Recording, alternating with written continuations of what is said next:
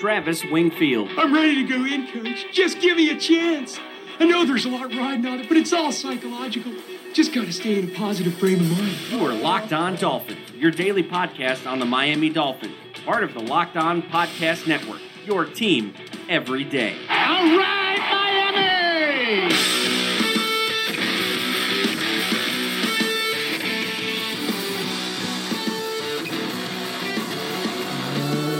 Wild Card weekend is in the books, and that means we are 1 week closer to the end of the 2017 season and 1 week closer to the portion of the season that, let's be honest, if you're a Dolphins fan, has been the more enjoyable portion of the year than the actual season itself for the last 17 years. We're talking, of course, about the off-season. What's up, Dolph fans, and welcome into the Monday, January the 8th edition of the Locked On Dolphins podcast. I am your host, Travis Wingfield, and I am here to bring you your daily dose of Miami Dolphins football. And on today's show, I am joined by Ian Wharton of Bleacher Report, and we're going to get a primer for the Dolphins' 2018 off-season.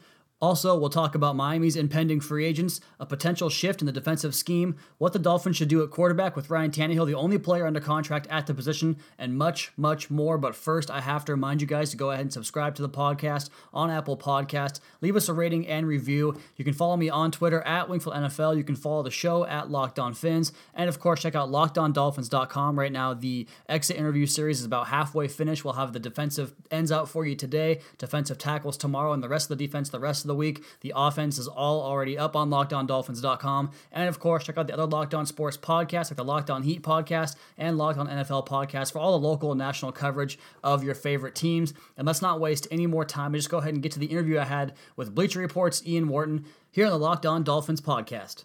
And joining us now is Bleacher Report's Ian Wharton. He's at NFL Film Study on Twitter. Ian, how's it going tonight, man? Things are well, man. We're through the first round of the playoffs, so things are just amplifying here as we get closer to the Super Bowl, and obviously for what we're going to be discussing, we're closer to the offseason. Yeah, the part of the season that usually for Dolphins fans is a little bit more exciting. I guess you can't get let down as bad unless they don't draft Reuben Foster and you decide to punch a door. That's kind of one way I guess you can go. But yeah, we're only 7 games left in the season now, which is kind of depressing. But like I said, as a Dolphins fan, with everything, the way everything went down this year, I guess kind of also exciting for us. So let's just go ahead and jump right into it, Ian. And I kind of teased at the top of the show I wanted to talk about with you. And the first thing I want to talk about was the Dolphins' impending free agents. And there's a decent little list. I don't know that you would if you would classify any of these guys as really that important besides obviously one guy, but I want to get your thoughts on these guys. Let's just go over it real quick. Quarterbacks are Jay Cutler, Matt Moore, David Fales. Running back, Damian Williams. Wide receiver, Jarvis Landry. Offensive linemen are Jamon Bushrod and Sam Young. Tight end, Anthony Fasano. Defensive ends, William Hayes, Terrence Fede. Linebacker, Koa Misi. Cornerback, Alteron Werner. And then safeties, Nate Allen, Michael Thomas, and Walt Aikens. So a bunch of kind of, I guess, role players that you can figure there, or backup players in that sense too. So my question for you, Ian, was I had 3 categories I wanted you to put these guys in for me. Which of those guys to you is obviously out of here? And also, if you can tie in guys from the roster that are not free agents that are obvious cuts, I would really appreciate that too. Yeah, so sure. So I think the obvious outs we're going to be looking at, like Jay Cutler, Nate Allen, Koa Misi is an obvious one as well. David Fales is probably out, although it sounds like Gase liked what he saw in the last game, but I don't really know that he's going to be a guy that they're going to be like, oh, we have to re-sign him before the free agency starts. Maybe he's just a guy that they bring back at some point if they acquire a different quarterback. Mike Hall is another guy. He might be kind of interesting. He's not a true unrestricted free agent, so maybe they just tender him, but I don't think he's going to be a guy that they look to really extend long term. Same for Anthony Steen. He's kind of in that same mold. I think that's about it for like definitely not back. There's no one really too much that you're going to look at and say like that person just can't come back. They're just terrible. So that's kind of a good thing. On like the other end of the spectrum where like they have to come back, I wouldn't consider any of these players non-replaceable. I think that obviously, like you mentioned, the big one's going to be Jarvis Landry. Damian Williams is another guy that would be nice to bring back. But that kind of slides into the middle category where it's like I would definitely engage some of these players to see what they want as far as money to return. There's a number of these guys that you mentioned. They're role players. These are the depth of the team. These are the guys that are a little bit of the glue of the team. When you need to build a roster, you have to have the sort of mid-level players at some point. You obviously need the stars to overtake them, and that's kind of one of Miami's issues is they don't really have the stars. to help these players get into the right role. But there's a number of these guys that I would really like to see back on the roster. Terrence Fede, William Hayes. I think both of those guys are very solid players, not necessarily in a starting role, but if you can get them a handful of snaps, especially Hayes, on a short-term deal with Hayes. I think Fede's always been a guy who can use more snaps as well. And Fede looking with Walt Aikens, those guys are kind of similar. They're from the same draft class. They're both more of a special teams player. But I like to see Fede get some more snaps as this roster evolves over the next couple of years. I think he'll probably try to leave and get more snaps somewhere else. But if Miami could retain him, I think that would be a nice under-the-radar type of move, especially if they can get him some playing time. The rest of the roster, Alteron Werner, I think he'd be interesting. I think he played fairly well as a veteran who can kind of rotate in. He ended up having a little bit of a bigger role than expected because of Cordrea Tankersley's injury and Byron Maxwell being released. I don't think that you'd want to play him as much as he played this year. So he's a guy that you probably are going to churn and you're going to replace with another veteran, maybe a guy like Ross Cockrell from the New York Giants. But you want to stay in like a similar mold where it's a 1-year deal, it's low money value, but it's someone that can play as a third cornerback, especially on the outside. With 2 young guys out there already, you don't really want to throw a ton of assets to that position. You don't need a star either. You're going to kind of roll forward with what they have. And that would be about it. I mean, I think Fasano maybe on another short-term deal. If you want to bring him back, that's fine. I don't see much interest in Bushrod or Allen and some of these other guys. So they don't have too much to bite off. Just the big negotiation with Landry is going to be their number one priority.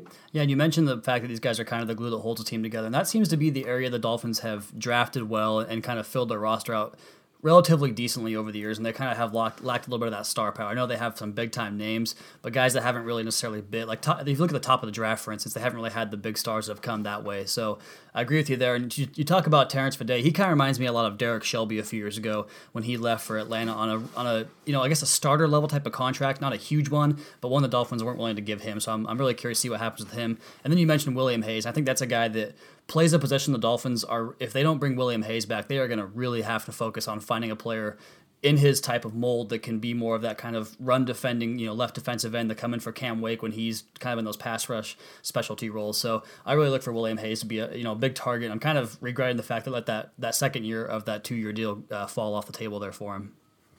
Yeah, that was a little bit of an unfortunate side, but he made it clear that he wants to return. I don't think he's going to be a guy that breaks the bank. Hopefully, it's a pretty good edge free agency class, so hopefully that helps and keeps him in Miami as well. I would guess that he's going to probably return unless if someone loses their mind and maybe they lose an in-house free agent and then they panic and reach to grab him as a short-term fix. But I mean, coming off of a strong edge class in the draft and then going into a strong free agency at the position, that bodes well for Miami as far as being able to keep him, I think. I just can't wait to see what happens. I love the March and April times of year to see how the roster gets filled out. So I'm really excited for that.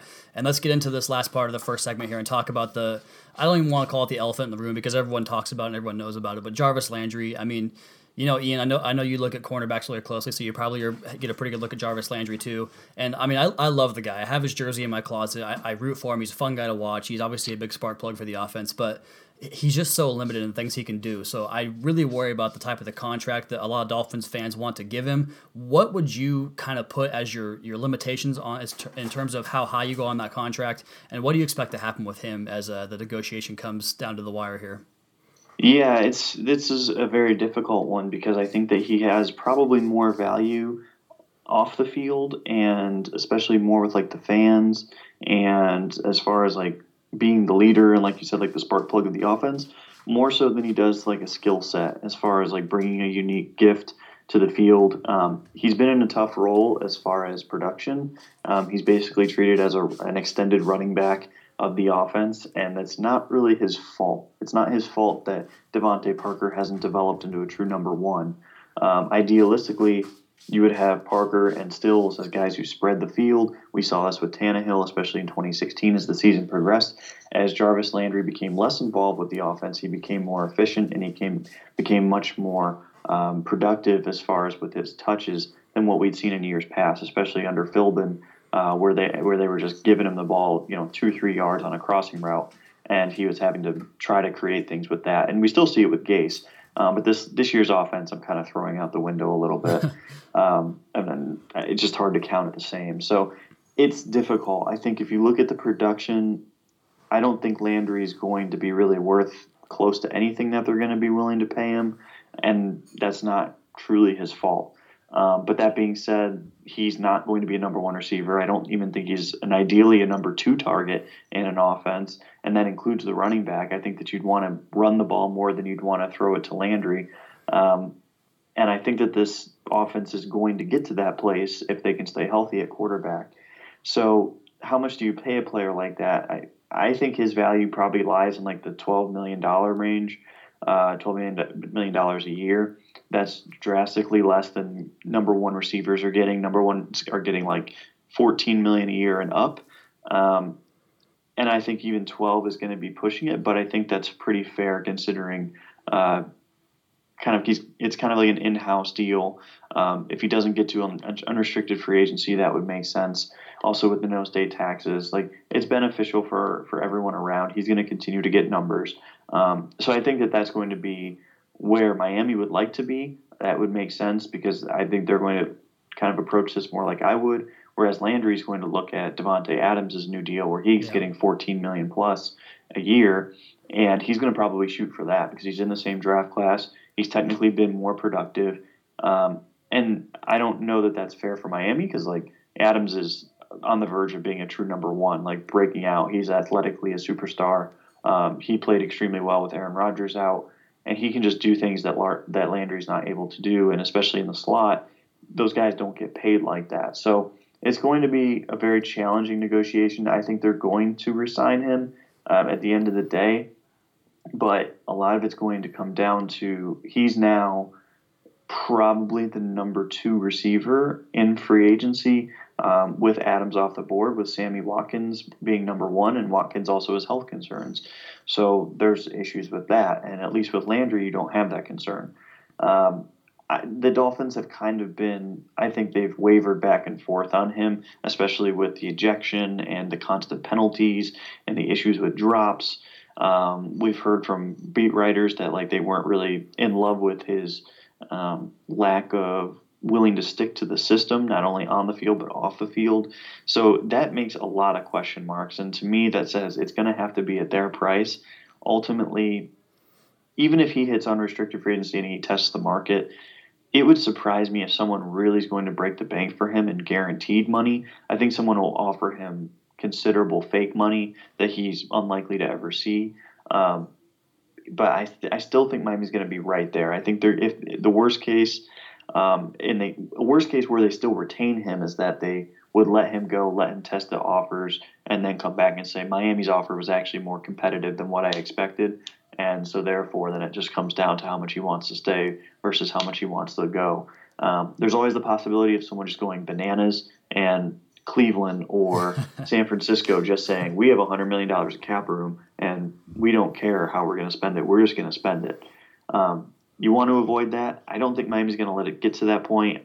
If they get to the last moment, I wouldn't be surprised if they franchise him and just worry about it next year. But this is definitely a complex situation, more so than I can remember in several years, specifically for this team. I can't recall a negotiation that's going to be more difficult than this. I laughed there a little bit because you talked about Cleveland and San Francisco, and that was exactly the point that I was going to make for you on my counterpoint, talking about how, you know, letting him test the market might be the best way to go. But then, like you said, you run the risk of him getting in front of someone like San Francisco last year who was handing out money like it was going out of style, you know, with Kyle Juszczyk and Marquise Goodwin and all the big deals that they handed out last year. Someone that just has to spend to get up to that salary floor, and someone that sees Jarvis Landry as a good type of player. And I also worry about the fact that he's kind of a guy where his reputation supersedes his actual ability, right? He's on the top 100 list. He's on I think he was 18th out of all the wide receivers this year on PFF. And of course the fan base, like I mentioned. But like you said, he's not Devontae Adams on the outside. He can't beat that perimeter one-on-one coverage consistently. He can't run the deep patterns, you know, down the football field and make big plays in the passing game like that unless he's breaking tackles. So, I mean, unless the Dolphins can find a way to position him at running back and then give him a franchise tag there and kind of lower that salary. That'd be kind of nice, but I don't see that happening. So, it's a tricky one for sure. And we'll get back here with more with Ian Wharton here on the Dolphins offseason plans and talk about their defense a little bit on the Locked On Dolphins podcast at Wingfield NFL at NFL Film Study. We'll be back to talk about the Miami Dolphins defense and their scheme here on the Locked On Dolphins podcast. Back on the Locked On Dolphins podcast, Travis Wingfield joined by Bleacher Report's Ian Wharton, and I want to just go ahead and ask you, Ian, there's a couple of players the Dolphins fans kind of got sick of this year in terms of their production versus their salaries, and that, of course, was Kiko Alonso and Andre Branch, two guys that the Dolphins gave big contracts last offseason. Is there any possible way the Dolphins can get out from those contracts? So, unfortunately, they're not going to be able to this offseason. Those are going to be guys that are, at the very first chance, are going to be a 2019 cut, and I would expect both players to be gone at that point. But unfortunately, no, because the way that their deals are structured, they basically guaranteed the first 2 years of their deals. And I wouldn't be surprised if Miami really starts to cut both of their snaps next year in anticipation that they'll move on after the 2018 season. Unfortunately, it was one of those moves where they had the right idea of let's reward players from within. I think that's smart, but what they didn't hit on was the evaluation, and what they didn't hit on was valuation, the correct valuing of their in-house free agency. There was no way either of these players were going to get these deals on the free agent market. So their quote-unquote breakout years weren't even really breakout years. They were just decent years, especially in the case of Alonso where he's forcing turnovers. That's not really a sustainable model for a guy who doesn't have a history of it. It's not like he's a cornerback who's racking up interceptions every single year. So it's difficult to blame them for the strategy, but it really ended up backfiring with these two guys specifically. So unfortunately, you've got at least another year with both, and my guess is after next season, you'll see them move on from these guys. Yeah, it's pretty crazy to think the Dolphins have such big needs at defensive end as well as linebacker when you consider the resources they invested into it this offseason. You have a first-round draft pick in Charles Harris. You go out and trade for William Hayes. That wasn't a lot of assets given back, but still, they obviously made it a point.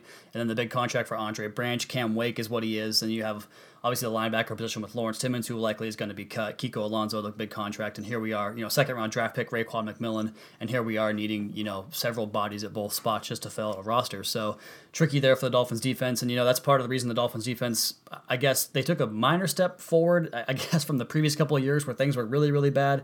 But a lot of the games, it wasn't even close. So the big talk with Miami and Matt Burke and the scheme in Miami right now is talking about the addition of possibly bringing in more defensive backs onto the field to kind of mitigate that problem with the lack of linebacker depth that the Dolphins have. So in your estimation, will the Dolphins coaching staff kind of shift to more of a versatile type of scheme rather than just continuing to try to shove a round peg into a square hole? Or will they make a shift to bringing on a player that can excel like in a dime package? And who might that player be if they decide to target one of them? Yeah, I think it would probably be a good idea to start looking at new strategies.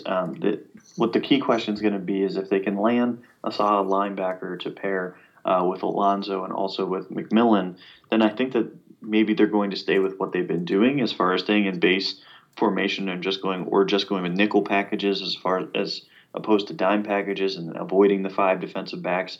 It's kind of strange because the roster was kind of set for it last year, even with using Michael Thomas as the 5th defensive back or the 6th defensive back in certain situations. Like, it's kind of strange to me that they didn't continue to do that more. They stayed heavy, they stayed big on the field, and I don't know that was necessarily a good strategy, especially as TJ McDonald got back on the field. Like, there were real opportunities to have 3 quality and versatile safeties on the field, and they just seemed to not have much interest in it. So I don't really know if that's a philosophical issue or if they think that's more of a personnel thing, and maybe we just differ as far as I would rather have Michael Thomas on the field than I would Kiko Alonso. And maybe they just felt indebted to Alonso because they gave him the contract and he played better the previous season. So there's a lot of questions with that. Maybe they review what they did this offseason and they look at it and say, you know what, we realized Kiko's only going to be here 1 more year, so let's make plans to kind of start changing this defense now. If they want to go find guys like that, I think they'll have some options that kind of money backer or hybrid type of defender. Those are kind of in vogue in the NFL to an extent, but there's not a lot of extremely successful guys running around. There's not like too many dominant versions of that. So they're going to kind of have to get creative, either have to get a bigger safety or kind of a smaller inside linebacker. You could see that with maybe like a TJ Ward type, maybe even like a Kenny Vaccaro from the Saints if they really want to spend more money. I don't think they're going to want to spend quite that much. Eric Reed from the San Francisco 49ers, it's another guy. It's kind of like Vaccaro. He's more of like a box safety. But he's a good player if he's healthy, and that's kind of the same story for Vaccaro. Maybe like a Tyvon Branch from the Cardinals. An older player, probably a shorter-term contract. You probably won't have to guarantee as much money for a player like that. Maybe looking at like a linebacker. That's always kind of a tougher thing because good linebackers are very rarely available. Christian Jones from the Bears might be in kind of a name to watch, but I don't really know that he's going to be a big free agent grab. He's kind of struggled as a former mid-round pick to stay healthy and stay on the field. Zach Brown, even from the Redskins, the team or a guy that Miami kind of flirted with last year, he had a monstrous year for the Redskins, but he's kind of been a guy that teams haven't really jumped at paying for some reason. So maybe Miami gets re-involved with that. And he's more of a fast and rangy type of player, not necessarily as a safety type of player, but he could at least stay on the field all three downs. So they're going to have a few options. I think maybe you look towards the draft from that type of player. I know that you've been looking at Derwin James. I haven't really seen too much of him from Florida State. I haven't dug into the draft yet, but that wouldn't surprise me. I don't think it's a bad move. They just have to make sure that whoever they get can cover tight ends.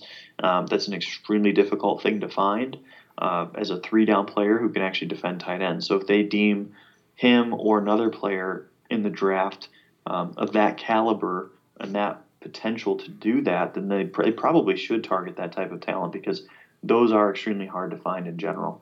When you jump into the draft, Ian, put on the 2016 Ole Miss tape for Florida State in that opener, and he was ticketed with guarding Evan Ingram a few times in the slot at tight end, and he did a pretty good job on him in that game, and that was pretty fun to watch. So when you see Derwin James pop on that 2016 game against Ole Miss before he blew out the knee. But, you talked a little bit about some box safeties the Dolphins, could target to kind of fill that money linebacker role, and obviously they have a couple of guys that can play the box safety in the strong side C gap and blitz off the edge and that type of thing, and TJ McDonald as well as Rashad Jones. But, one of the things I think the Dolphins struggled with this year was kind of, like you mentioned with Matt Burke, and we kind of talked about it a little bit earlier, is his inability to adapt his scheme. And so my question for you, in your estimation, or I guess in the time you've been doing this with the NFL, is do younger coaches, they tend to have like a learning curve? Can they get better, or is it just kind of a case-by-case basis, or what can we expect with Matt Burke going forward?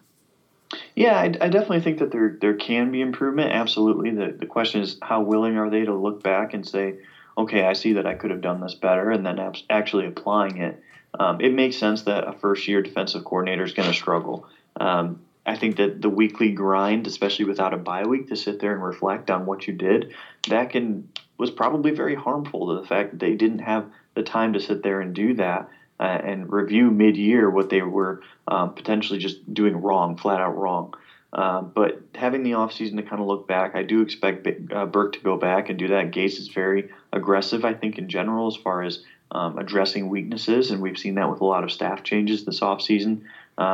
As he's hitting year 3, he's still making changes to his staff, which is not unexpected, but I think it's a good sign that he's not willing to just stay stagnant, even if he is going to some faces that people may not be happy with because they're familiar faces. He at least knows what to expect out of them, and so because he's staying with Burke, that is potentially good, and it could potentially mean that as they enter next year, he's going to realize, I was too predictable pre-snap, and I was not rotating players in the secondary or rotating situationally as well as I could have. Those are things that if he feels like he has the right pieces, those are fairly easy fixes. It's just a matter of actually applying it now into game. So I wouldn't say I'm optimistic that he's going to improve, but I would say that there's absolutely the possibility that he'll continue to improve. I don't think that you should ever get to a point and you're just stuck in your ways, but some coaches are like that too. So it is probably case by case based off the personality and ego that you're working with. But hopefully in this case, because Gase is, continuing to trying to improve what Miami's doing, hopefully that means that he's going to be pressing his coordinators to continue to make changes. Absolutely. And real quick, even before we go on to the last topic here, I want to talk about with you. You obviously are doing the cornerback handbook where you isolate cornerback play and really get a look at what these guys are actually doing rather than just using raw stats that don't really tell the whole story. And so while I have you on here, I wanted to talk to you about obviously the emergence of Xavier Howard, Bobby McCain, what Cordrea Tankers looked like. Just talk about the Dolphins corners this year, how they did in your estimation, and what we can expect in 2018 from those guys. Yeah, overall it was a year of growth. I think that's probably the easiest way to summarize their season. Starting out at the beginning of the year, you would look at that group and you'd say, well, Xavier Howard for the first 2+ months was pretty rough. He was a guy that was very inconsistent. And then he obviously has that very strong month to 6 week span as we got closer to the end part of the season. And then sort of after those 2 very dominant games, especially on primetime television, after those couple of games, he dropped off. He kind of went back into more where he was before, where he was struggling a little bit more with the consistency aspect. And so my thing with him would be continue on that learning development, continue on that curve. It was great to see a positive moment for him and an extended moment, really, because we needed to see that. Like, it was getting to the point where he was struggling so much where it's like, okay, like this is now starting to be a little bit more serious of a concern. You're going to live with those bumps as the first couple years as a corner, but he was able to show that maybe it's his film study, maybe it's his ability to master situational plays for the opposing team, for the receiver, picking up on certain cues. It could just be an experience and educational thing where it's just he needed that exposure. It's not uncommon, but he at least showed for that period of time that he improved for whatever reason. So now you don't really necessarily expect him to reach that every single week, because even the best corners don't do that literally every week, except for the very, very, very rare few. And I don't know that he'll ever hit that, but if he can at least be solid every week, that's going to be great. And for that stretch, for like I said, about 6 weeks, he was solid, and then he had 2 weeks of great play. So that's really good as we entered his third season, which is when you're really hoping to see that big jump as far as consistency. Tankersley, from when he played, I was very impressed with him. I really like what he brought to the table physically. He looks like a great fit for what the team wants to do. Again, it's going to be with experience with him. It's going to be repetitions. It's going to be exposure to different level of players, different types of players, and mastering those situations, mastering how to manipulate your body and manipulate certain angles to overcome certain limitations that you may have against faster receivers. But I thought that for a rookie, he played really well. And if you want to compare to where like he and Howard are at, I think they're at very similar places in their development. So a guy already just leaving his rookie year to already be at that type of level, that's great. Even if he didn't necessarily have the dominant weeks that Howard had. I still think that when he wasn't targeted, you really saw this was a quality player. So I like the outlook of those two much better than I would have even midway through the year, even like the last time that we spoke. This looks like a better group. Even though Tankersley didn't necessarily even play much in that span, Howard's play definitely jumped. And we talked about McCain as well. I think McCain's kind of on like that same trajectory. It took him a little bit longer, but he's looking more like a solid player, even if he can be a slightly above average slot week in and week out, which he definitely hit a groove for a longer period of time. It wasn't necessarily elite, but he still played really well. And so that's definitely what you want to see that in your third, fourth years. You have to see some sort of step and consistency. And these were guys that were hitting it. So I think the outlook compared to a year ago is way brighter. I don't necessarily think that there's a shutdown corner on this roster, but if you can have 2 solid B to B plus corners, and then you've got a good slot who you can rely on to start making plays, which McCain started doing this year, then you're going to be totally fine with that unit. You're not going to have many gripes at all, and especially if they can bring in a vet, whether they retain Werner or they get a guy like I mentioned, Cockrell's a guy that just pops in my head for whatever reason. If they can get a guy like that, just in case one of them goes down for an extended period of time, that's going to be a solid unit next year. Yeah, and that's kind of one of the reasons why I feel like this team has has the possibility to take a jump next year, because they do seem to have a lot of those guys on the roster that they're in kind of year 2 or 3 where they've showed slight progress, and there could be a potential big jump for them. Like if you go to the opposite side of the ball, like Laramie Tunzel in year 3 could take a jump. Kenyon Drake coming into year 3. I mean, Devontae Parker is what he is at this point, but let's, maybe hopefully he can take a next step as well. Jakeem Grant, some guys on offense that can do the same thing as well as the guys on defense. So this is the Locked On Dolphins podcast. Travis Wingfield at Wingfield NFL, Ian Wharton at NFL Film Study from Bleacher Report joining us on today's podcast. And we got one more thing we're going to talk about here on the Locked On Dolphins podcast. And breezing right ahead here on the last segment of Locked On Dolphins podcast with NFL 1000's Ian Wharton of Bleacher Report joining us here on the podcast. Ian, I wanted to talk to you about, free agency is about 2 months out now, and the Dolphins have been relatively active the last several years. I mean, obviously not so much in the top end the last couple of years, but still a solid 5 or 6 signings a year. And I was going to ask you, free agency, we always make these predictions on certain guys that can go to certain places, but it's really kind of a crapshoot because you have to understand the relationships between those certain players and certain coaches that are on that staff, whether they scouted them at different teams or whatever it is. There's just like this kind of this union of people that know each other within the business, and that's kind of how guys get hooked back up. So I was curious to see if you mentioned Ross Cockrell, but I was curious to see if you knew of any guys that really stood out on the free agent list at positions of need the Dolphins might target coming up in March. Yeah, I think for this, I'd want to switch over to the offensive side of the ball, and specifically the offensive line. We know that that's been a big problem area for the Dolphins for many years, really for as long as I can remember. But I think that they're going to continue to be a little bit more on the frugal side, although I don't know that they're going to be as frugal as they were last year. They may look at that and say, we actually made a mistake trying to go as cheap as we did. I think one guy that if we see him get cut, he's a veteran from Chicago. He's Josh Sitton. He's a very good left guard that used to play for the Packers. They signed him to a bigger deal. We're seeing some change in Chicago. There's been some rumblings, at least there were middle of the season, that we saw that they could potentially cut him. He would be a guy that I think is an instant impact type of player for 1 or 2 years, could be a target of this team. If they don't end up getting that break, which I think would be a very nice break for the team if he is cut, for whatever reason, where it's a team that they've got the cap space to keep him, but sometimes we still see that. If they end up moving on from him, I still think that there's some good value offensive linemen if they're able to hit the unrestricted free agent market. A couple left guards that I'd be looking at, Denver Broncos left guard Alan Barber. He's a guy that he was actually from Philadelphia. He was traded for a late round pick before this season. He went to Denver. He played decently in limited time, but he'd be a good scheme fit for the Dolphins.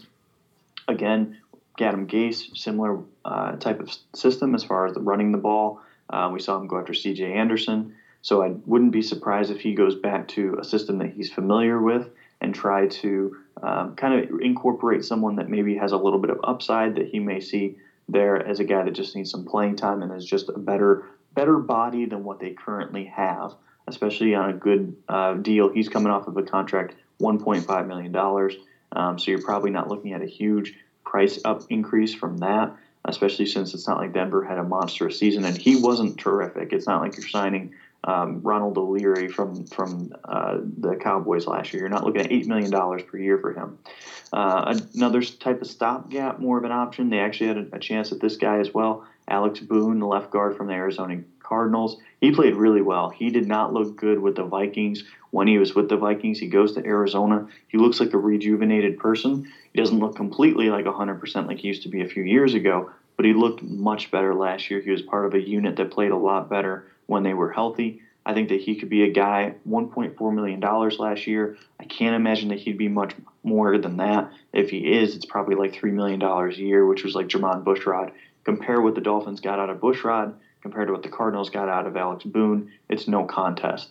So I think Boone is maybe like a 1-year option, could be very interesting as well.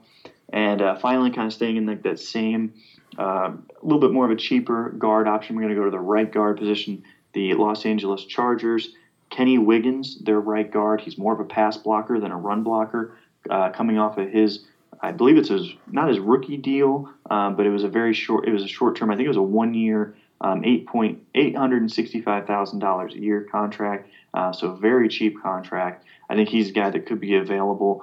He kind of fits the mold that they were looking at right guard, where it's more of a pass blocker instead of a run blocker. A guy who's a little bit stronger than necessarily one who moves extremely well. Wiggins fits that mold. He's not going to necessarily be terrific as far as like being a run anchor, but you kind of rely on whatever they want to do at right tackle, whether it's Jesse Davis or if they want to bring back Juwan James. They're going to have to decide on that. But if they end up going with the cheaper option, which would be Davis, it would definitely make sense to get a guy like Wiggins, I think, and kind of anchor those two next to each other. You could have kind of a fun 1-2 punch on that right-handed side where it's a little bit stronger than what we were used to in the past. And I tend to feel like they'll go more cheaper options right there just because of Gaze's history. And you talked a little bit about coaches adapting and learning on the fly. That's something that I could see maybe he changes this year, but if he doesn't, it'll be back to the cheap options, again for him on the guard positions on the offensive line. Once again, that was Ian Wharton of Bleacher Report, NFL's 1000. Ian has a cornerback handbook coming out, I mentioned earlier in the show, where he isolates all cornerback play and kind of gives us a great grade option on them. That should be out sometime in March, Ian's hoping for, so look for that at NFL Film Study on Twitter. Ian, thanks a lot for joining the show tonight, man. It was my pleasure, man. It's always a great time. He is Ian Wharton of Bleacher Report at NFL Film Study on Twitter, and it was nice of him to come on and talk about some possible free agents. And you guys that are kind of into the offensive line and worried about what this line has looked like the past several years, as well you should be. Hopefully he kind of quelled some of your concerns there in terms of some free agent targets and guys the Dolphins might target. So just kind of talking about the free agents and kind of want to give you guys an update on what you can expect from the Locked On Dolphins this offseason. I tweeted out a potential tentative schedule for the offseason coming up this year and how I'm going to approach it. And I've done a lot of work in the past in the draft as well as free agency, but I always want to make sure that the guys are actually Dolphins first before I get too deep into them. I'll do some draft stuff here and there, but I'll leave that. I mean, the draft market is so saturated. You guys can find plenty of stuff there, and I can kind of help you find that and kind of regurgitate some of the things I hear as well as give my own insight. But I like to really hone in on the Dolphins players that they draft and sign after the fact so I can do a really deep dive on that. So coming up first, as we kind of wind down the NFL season here and get closer to the scouting combine, I'm going to finish up my Ryan Tannehill charting project, going over his rookie season from 2012 all the way through 2016 when he played his last season here with the Miami Dolphins, and just kind of give you guys a stat line basis for how well he is on ball placement, some of the GIFs he can produce for us, the highlight reel plays, what he does poorly, what he does good, all that stuff for you in the Ryan Tannehill project. And then also, obviously, the free agency film study, that's going to be very, very in-depth with every one of the Dolphins' new players they sign in March and forward going on from there, as well as the NFL draft, the Dolphins' new crop of rookie players. We'll have a deep breakdown on all those guys here this offseason on the Locked On Dolphins podcast, and that's going to do it for today's podcast. Be sure to subscribe to the show, leave us a rating and review, and check out the other Locked On Sports podcasts for all your local and national coverage of your favorite teams. Follow me on Twitter at Wingfield NFL, follow the show at Locked On Fins, and follow Locked On NFL at Locked On NFL on Twitter, as well as their Facebook page as well. And check out LockedOnDolphins.com with plenty of written content with my entire team pumping out stuff every single day. We'll be back tomorrow with another edition of the Locked On Dolphins podcast, your daily dose for Miami Dolphins football.